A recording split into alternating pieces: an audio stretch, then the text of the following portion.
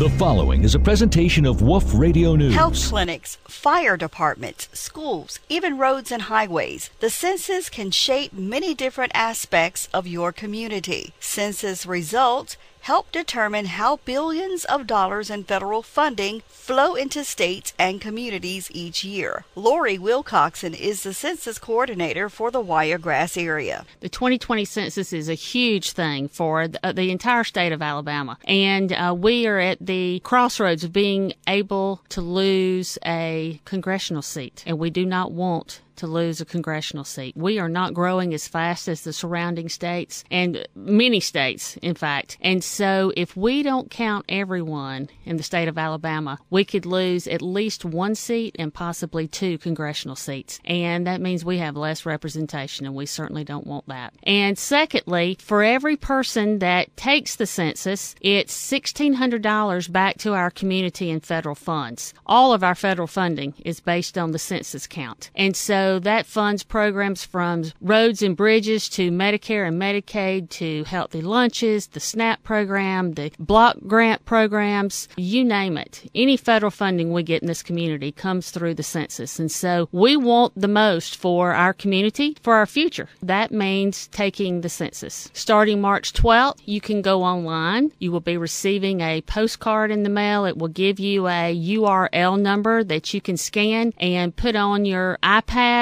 your phone, your computer, any electronic device that you have, and then you will simply account for everyone that lives in your home. And you can start that on March 12th. It will go through April 30th. We'd like for everybody to take it by the 15th. If you have not taken it by the end of April, a census taker will call you or come to your home in May and the early part of June to try to complete that. So if you don't want somebody coming to your home or calling your phone, go ahead and take it online. Go ahead and be counted. And Lori, do you need people in the community to help with the census count? Yes. What I have been doing since January is going around and speaking to groups, large employers, churches, Rotaries, Kiwanis, you name it. What I'm trying to do is just educate the public as to what we have at stake and how easy it is to answer 10 questions, take 10 minutes, and get $1,600 back in federal funds. And then I'm asking them as a trusted volunteer to go out and talk to the people that they know. And so that word of mouth and being the trusted volunteer is really the key here. People understanding that we're not trying to deport anyone. We're not trying to serve a warrant. We're not going to tax you more. There is nothing that the FBI or anyone can do to serve any papers based on the census. It's merely to count the people where they live. I'm Deborah Pearson reporting for Wolf News.